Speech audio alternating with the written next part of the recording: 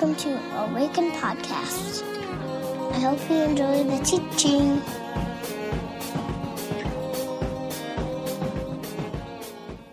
I call this free to roam. In the desert, you are free to go. You are free to stay. You are free to die. You are free to live. You are free to roam. But there you are, sitting and staying and staring at the sky as your skin reddens and blisters. Your hands become dry, your mouth becomes parched, your mood becomes stale. Still, you have a choice to move left or right, ahead or back, or walk in zigzags. A map is good. Yes, a map. Something to give you guidance. Something to call you from the familiar to the unknown. All you need is a decision. You are free to roam. But you stay. You don't go. It's hot, but you don't care that much. You have enough to exist simply. As your memory starts to fade of your first school dance and your first kiss, your dreams start appearing like stars in the desert night sky. Dreams shimmering of hopeful things, but your dreams are just amusements, entertaining fictions that occupy the time as you sit. You are free to roam. You don't have all knowledge, but you have all you need. Roam where? To a better life? Yes, life. A destination to itself, a place where dreams can be made real with a proper amount of compromise. But where you are is where you are comfortable. Even though you are running out of water and your body is smelling more than it needs to be. Every hour you do nothing is an hour you cancel something grand happening. But something can happen anytime.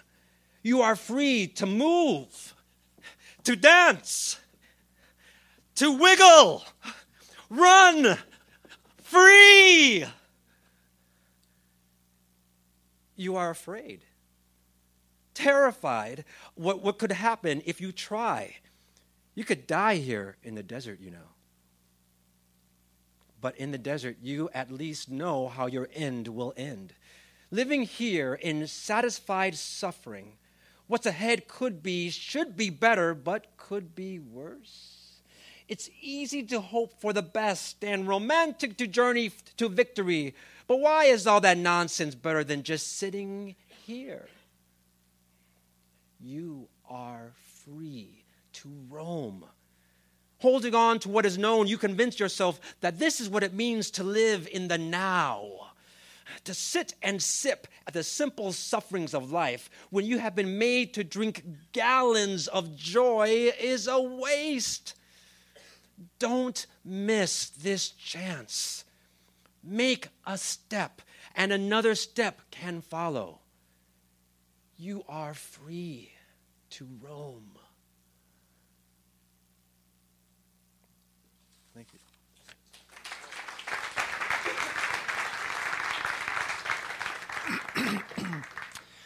So Ed has been our artist in residence this month. Thank you, Ed. It's been fun having you and hearing your versions, your reflections and musings on Moses and others. My name's Micah. If we have not met, nice to see you all. I want to invite you to turn to Exodus 14. We will be there. While you are turning there or typing there, I'll just say a couple things before we jump in. One, we are trying to gather more and more of you so that this gathering on Sunday mornings becomes more of a reflection of the people that come here. We're calling it liturgy. Liturgy just means the work of the people, and so increasingly we want to hear more and more of your voices. We've kind of brainstormed some ideas about how that could happen. So today you'll hear Andy is going to read part of a psalm as we've saved a little bit of singing and communion for after the teaching. So he'll be doing that. You've heard in the past somebody has read prayers or has offered prayer. call to worship, responsive readings, any number of those kinds of things. If you're at all interested in that and would be willing, we're trying to just put a database of people together who would be open to doing that. So Chris, who spoke last week, our intern, is doing that. I'm not sure if Chris is here. He was earlier, but there he is upstairs. So if you want to email Chris or talk to him, it's chris@awakencommunity.com. He's the dashing young fellow up in the balcony. So if you could do that, that'd be awesome. Who's engaged to be married in about a month? Sorry. I'm like, oh gosh, that's great. We're going to delete that from the podcast, I'm pretty sure. The other thing, big news, gang, big news. St. James, so we are scheduling a meeting either Wednesday, Thursday, or Friday of this week to sign a lease for a new space. How about that? I'm really excited and really nervous because you can't like back out now. Like you sign this and it's like real, you know. It's sort of it's not an idea anymore. It's our new reality. So I'm a little nervous, just because you get nervous for these kinds of things. But I'm super excited. We have talked about an event that some have heard about. November the 2nd, we were calling it the Christening of St. James, and because of the unknown of this last week and whether we could pull that off, we're postponing that, so take that off your calendars if you have it, and add these. November the 9th and November the 12th, we'll have two events. They'll be the same event. It's essentially an open house. We'll do hors d'oeuvres and wine and drinks, and that will be available at St. James. Times are forthcoming, but the point is to give an opportunity for you all to come and see the space, for us to pray together, for you to hear the vision for the space and what it's going to cost, what we think it's going to cost to kind of make this transition. And so know that that's coming November the 9th and November the 12th. Same event. You don't have to attend both unless you really want to. So mark that down. Sound good? Okay, Exodus. What's at the church? Yes, at St. James. Yep. And the hope is, which is all in the lease, November 1st we'd have access to the building to do a number of the changes we want to make, and then Christmas Eve, friends, will be our first gathering at St. James. Whoa! It's going to be great. I'm so excited. We got to figure out a way to fire up that organ for Christmas Eve, you know? That'll be wild. Just like, bam, bam, bam, I think we actually have somebody who plays the organ, so. All right. I'm off track. Here we go. Exodus chapter 14. Last week, actually, Chris talked about Exodus 14 and this idea of when Egypt comes over the hill chasing you. And we're actually going to stay in Exodus 14, not because Chris didn't do a good job. He did a great job, by the way. Well done, Christopher. Very fun to hear your voice. No, but there is just so much in Exodus 14 that I want to continue to kind of explore this chapter. And I want to observe a couple of things that are happening in here. And Surgeon General's warning, this is a teaching that is less to do with the hard science and more to do with the soft science, if you know that distinction. This has less to do with kind of the building blocks of religion or theology or life with God, and more to do with the heart. And some things that are said in this text that I think are just astonishing and are quite transformational if we have ears to hear them. So that's what I want to do. I feel, I say this a lot, but I feel like, you know, a kid who left and was sent with a backpack to go and find things, and so I've brought a few back for you today. I hope you enjoy them. So Exodus 14, stand if you will, and we'll read from verses 15 and following. It says this. Then the Lord said to Moses, "Why are you crying out to me? Tell the Israelites to move on. Raise your staff and stretch out your hand over the sea to divide the water so that the Israelites can go through the sea on dry ground. I will harden the hearts of the Egyptians so that they will go in after them. And I will gain glory through Pharaoh and all his army, through his chariots and his horsemen. The Egyptians will know that I am the Lord when I gain glory through Pharaoh, his chariots, and his horsemen." Then the angel of God who had been traveling in front of Israel's army withdrew and went behind them. The pillar of cloud also moved in front and stood behind them, coming between the armies of Egypt and Israel. Throughout the night, the cloud brought darkness to the one side and light to the other side, and so neither went near the other all night long. Then Moses stretched out his hand over the sea, and all that night the Lord drove the sea back with a strong east wind and turned it into dry land. The waters were divided, and the Israelites went through the sea on dry ground, with a wall of water on their right and on their left. Pray with me. God, we are, and here you are. As your church, we gather again in this place. And we do so because we believe that you have revealed yourself to us in Jesus. You have done something definitive in the life, death, and resurrection of your Son, and you have invited us to partner with you in the ongoing work of redemption. And so, God, we gather not out of ritual or not out of routine or out of duty, but out of joy, that we are your people, and that this story is the story of the Israelites in the Exodus, but it's also our story.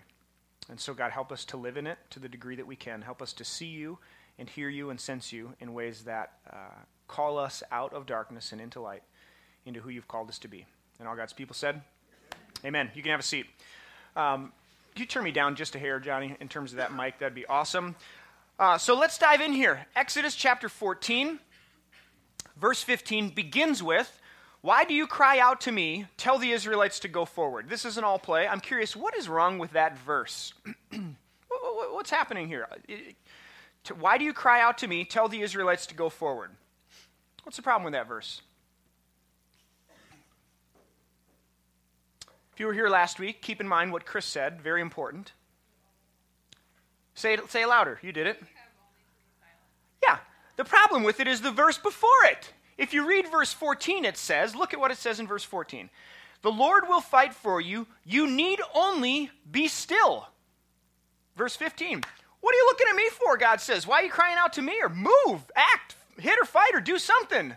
Right? I mean, we have be still. If you want to see God move, you want to see God's power, you want to see God on display, be still.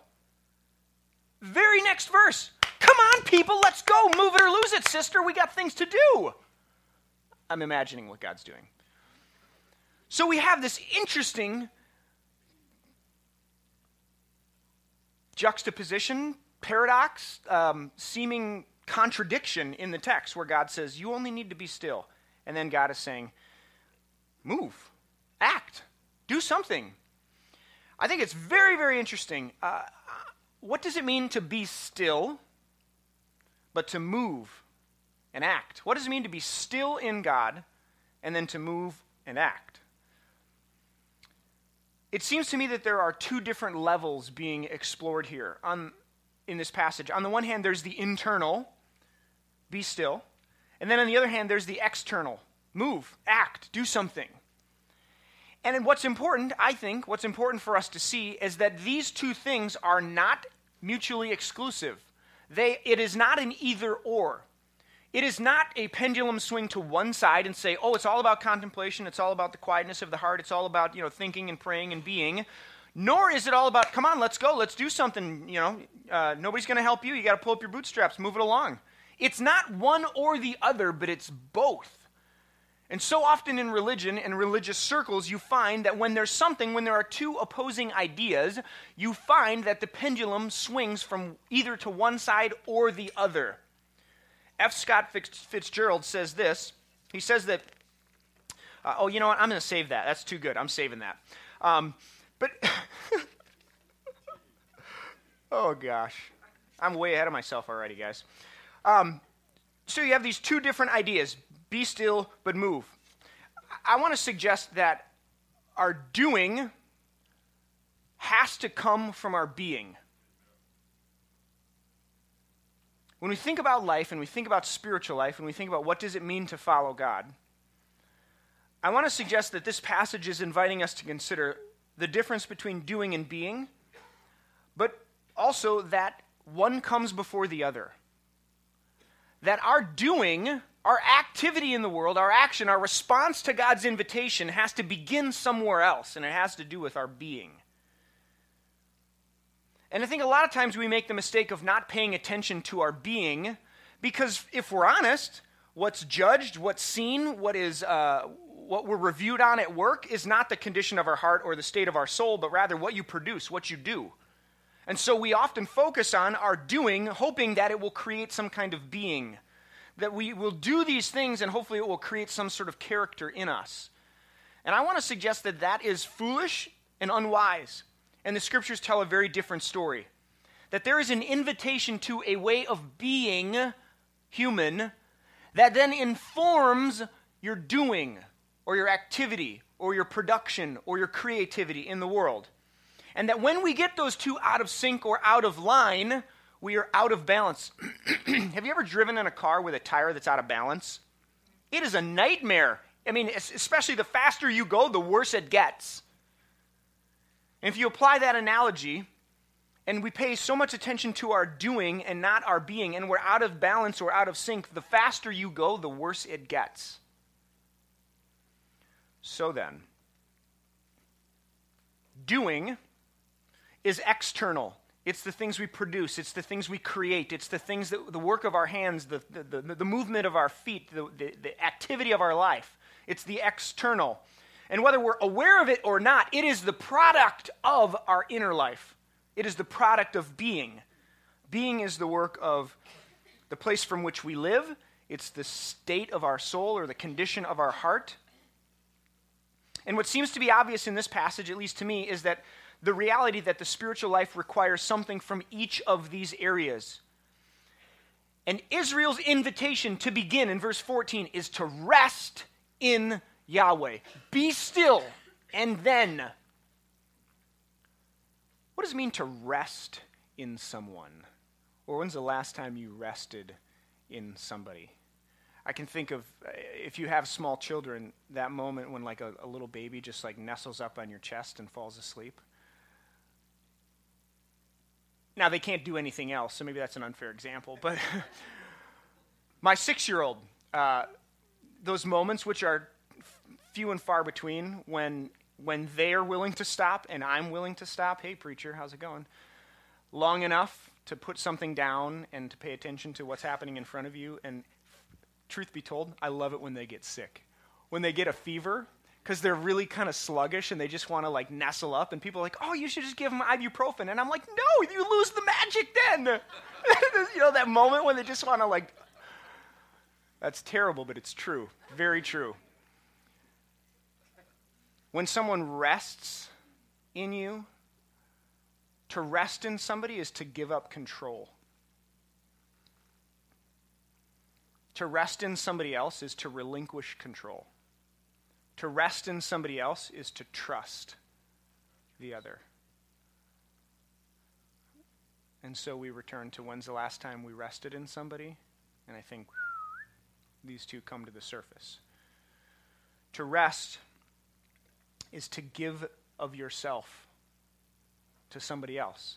I mean, silly little example, but I'm sitting with River, the dog, our dog, recently. She's commandeered this one chair in our front room, and that's her spot. Like, if you sit in her chair, she kind of like wanders up and is like, dude, what's up? Get out of my chair.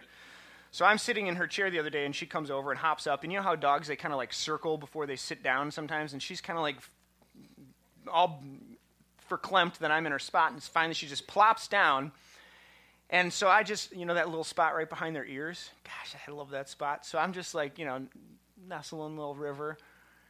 And shortly after, she stops for long enough, and, you know, you can see her, like, her little eyes twitching, and she's, like, totally asleep. And her head is literally, like, resting in the palms of my hands. When's the last time you were there with someone where you were resting at peace in someone else? I think that we long for it, whether we know it or not. And I'm curious, or maybe I'm proposing the possibility that this is why God says, rest in me. Trust. Be still. Rest. And how long has it been since you did that?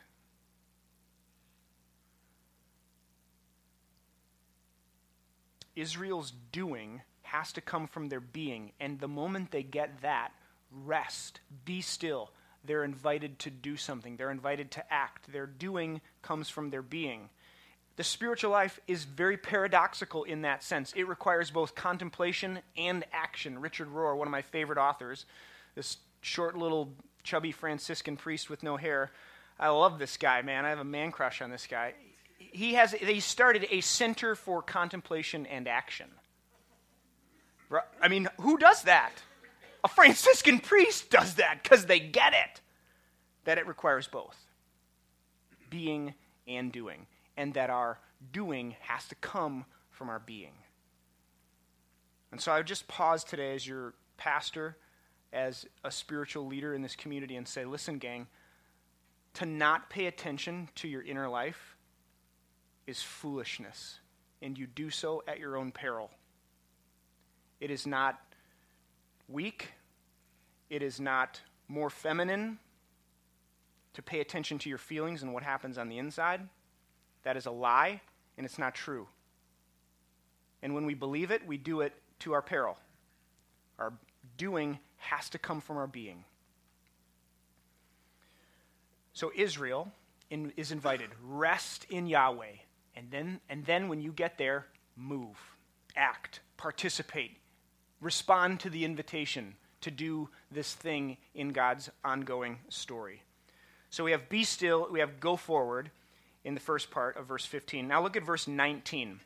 It says this, then the angel of God, who had been traveling in front of Israel's army, withdrew and went behind them. The pillar of cloud also moved from in front and stood behind them. Then skip back to verse 20 of chapter 13. It says, after leaving Sukkoth, they camped at Etham on the edge of the desert. By day, the Lord went ahead of them in a pillar of cloud to guide them on their way, and by night in a pillar of fire to give them light, so that they could travel by day or night. Neither the pillar of cloud by day nor the pillar of fire by night left its place in front of the people. Did you hear the paradox there? Let me help see if I can flesh this out. This is an all play. How would you describe a pillar? Shout it out. Immovable. Sturdy. What else? Say it louder. Tall. Support. Structure. Cylindrical. Very nice. Good adjective. Love it. Yes. You must be in a master's program somewhere. It's popping. Snapping. What else? We've got it. We nailed it. Support. Solid. A foundation. How would you describe a cloud? Nothing, I heard. Can't grasp it. Light-giving, nebulous, transparent, unidentifiable, cumulus nimbus. Yes. Yeah. Unpredictable. And fire. How about fire? You know, this elusive thing that's there and then it's gone, but it's real, but it's...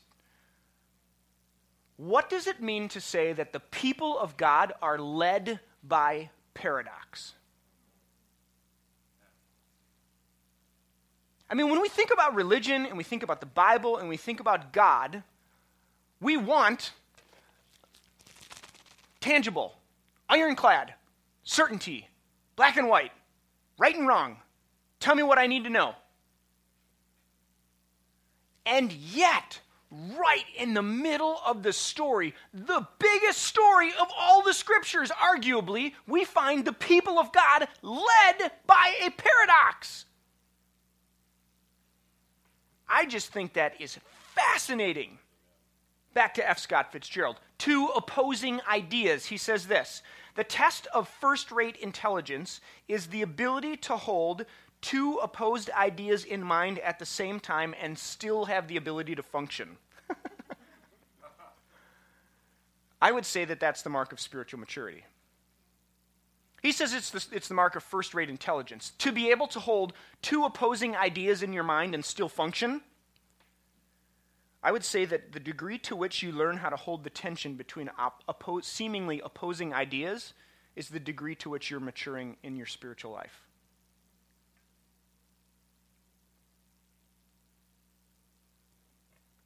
Because I think it's safe to say that in the scriptures, when you read it, to be led by Yahweh is often paradoxical. It's often uncertain, or maybe I should say it is filled with opportunities for faith.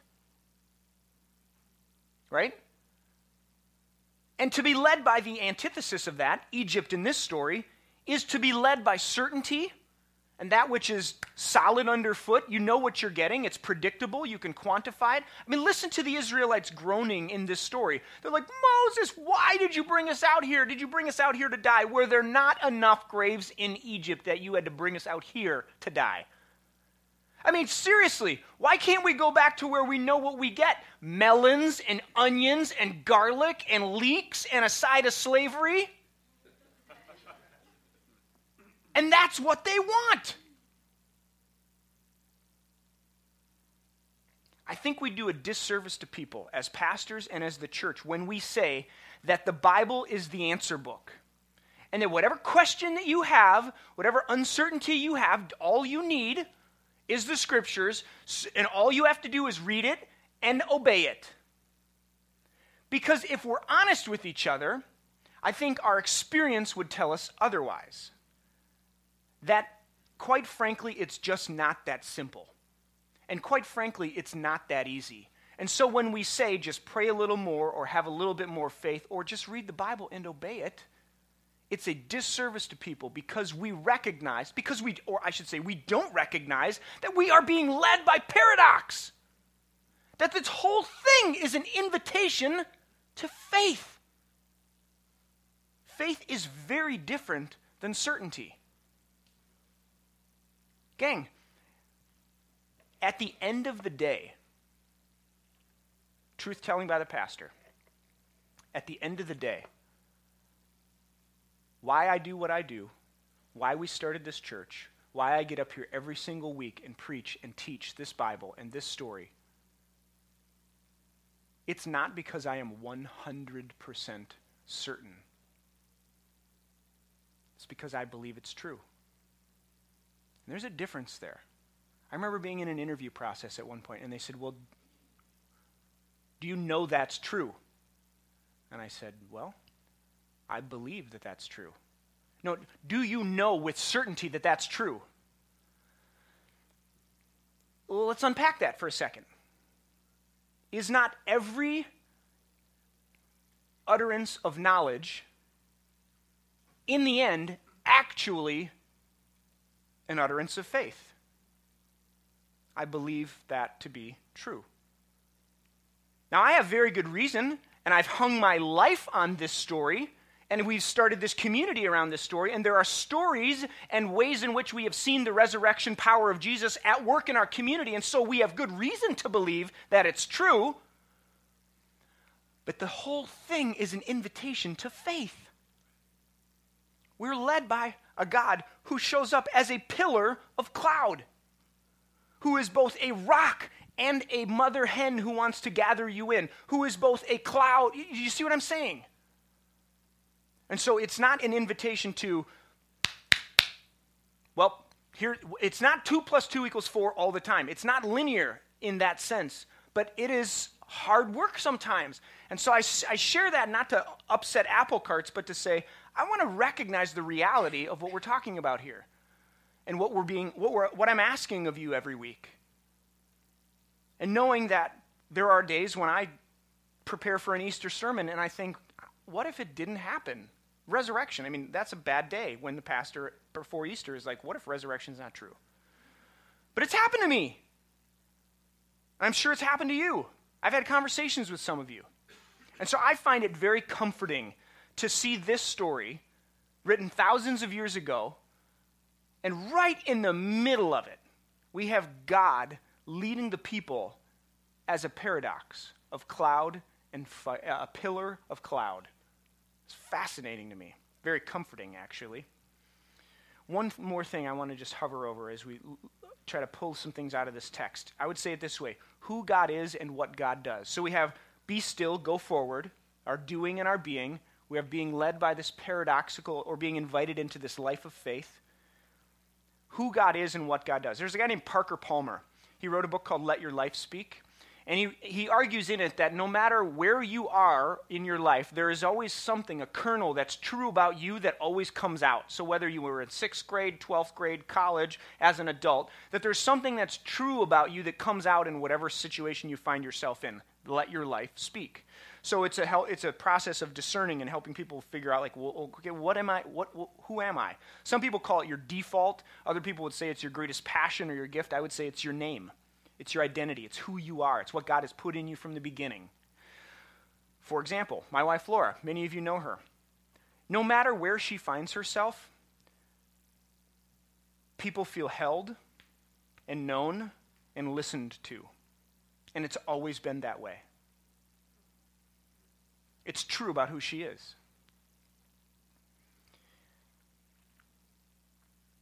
In the scriptures, often the first verse or the first verses of a story, or say, like, for example, a psalm, will tell you almost everything you need to know about what's to come. In the same way, it's sort of the essence of the psalm, or the essence of the story. Like, let your life speak, like this is true about Laura. For me, I've always found myself teaching. In the scriptures, I want to suggest that the first book of the Bible, Genesis, and the first stories in the first book of the Bible act in the same way. And they show us nearly everything we need to know about God, about ourselves, and about the world that we live in. And that the biblical writers know this, and often will take those motifs or those key words or those nuances, and they'll pick them out of Genesis 1, 2, and 3, and they will drop them into whatever story it is they're telling. Read Mark chapter 1 and Genesis 1 on your own time, and you'll see what I'm talking about. I think it's present in this text as well. And it shows me who God is and what God does. Let me see if I can show you. A couple of slides here. Genesis chapter 1 and 2, you get a few key ideas. Here are a few of them. Number one, there's the sea. So it says that in the beginning, God created the heavens and the earth, and God was hovering over the sea, and the sea is often a symbol for chaos and tumult and destruction or evil in the ancient Near East. So in Revelation, when it says, and the sea will be no more, it's not a description about water, it's a description about what that symbolizes, okay? So that's present in Genesis chapter 1. Then you have the Spirit of God, the Ruach Elohim, hovering over the water. And then you have God creating or separating the water, in day 2, the water, and creating a midst or an expanse. And then the rest of creation is then fills this expanse. Okay, you all tracking with me so far? So this is the beginning of the story. Now take a look at Exodus, what we just read, particularly verses 21 and 22, have all kinds of key words. Just buzzers would be going off if you're reading this. There is a strong east wind, Ruach. The word east, so it literally reads, east means from the beginning, so it says there is a strong spirit wind from the beginning that blew the sea back.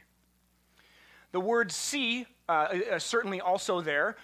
Then you have Israel went into the sea, and this word tavek is the word that's translated expanse or firmament in Genesis 1. And it's the first time this word is used since Genesis 1, and it's totally 100% not necessary in the Exodus story. It's like extra in the grammar. You don't need this word, but the writer says, hey, guess what's happening here? God is doing this again, creating an expanse for Israel to move through. Why? Because this is what God does, and this is what God is like. God pulls the light out of the darkness. The Spirit of God hovers over the water, the chaos, the tumult, the craziness of your life. This is where God hovers, in the darkness. And what does God do? God pulls the light out of the darkness, calls it good, opens up a space and says, walk into it, become more and more and more and more of who you are and who I created you to be. Why? Because this is what I do. Friends, you could listen to me week after week and think, I think he's making this up. I mean, this is really interesting stuff, but I mean, really, seriously, I bet my life on it that the writer of this story knew exactly what they were doing. And they had Genesis 1 in mind when they wrote Exodus 14, 21, and 22. And there's precedence for it all over in ancient Near Eastern literature. So what do we learn from this? Who is God and what is God like? I'm curious, as we close this morning, what your understanding, your assumptions about who God is and what God is like.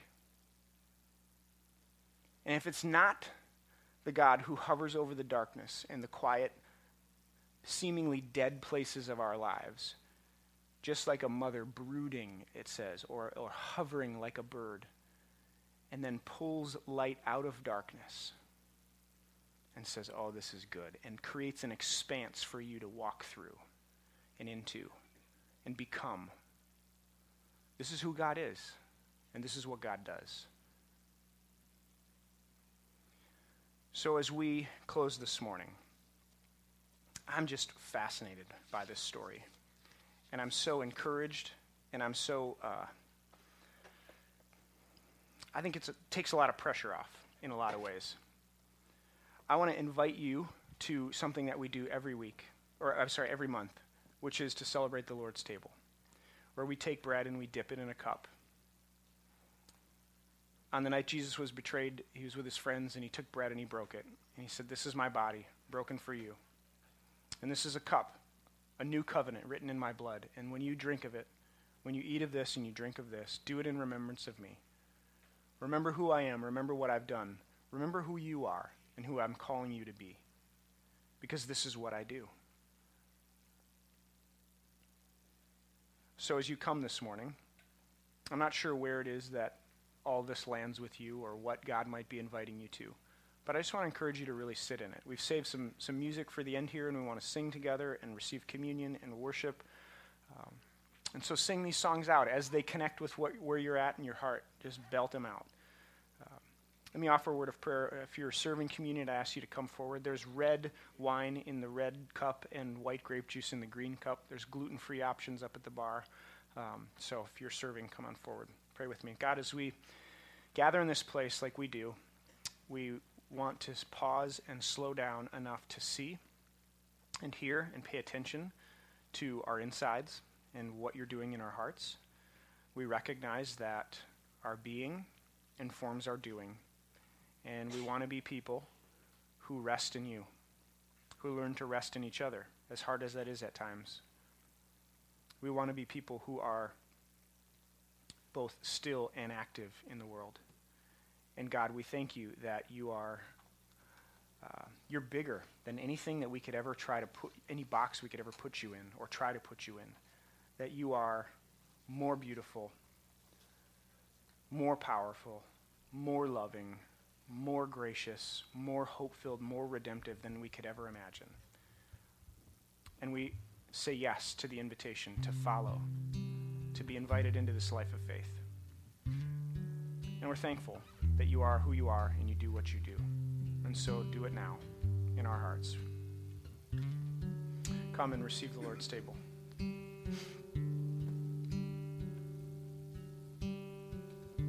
Isaiah 35 says, "The desert and the parched land will be glad. The wilderness will rejoice and blossom.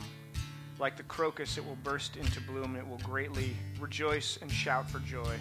The glory of Lebanon will be given to splendor, the splendor of Carmel and Sharon. They will see the glory of the Lord, the splendor of our God. Strengthen the feeble hands, steady the knees that give way. Say to those with fearful hearts, be strong and do not fear.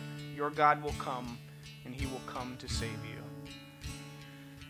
There's a line in that song, could all that has been lost ever be found? And at least to me, the God of this story and the God that we know in Jesus says a resounding yes. And that's the good news of the gospel. So grace and peace. I love you guys. I'm pretty stoked to be able to say I'm your pastor. So see you next week.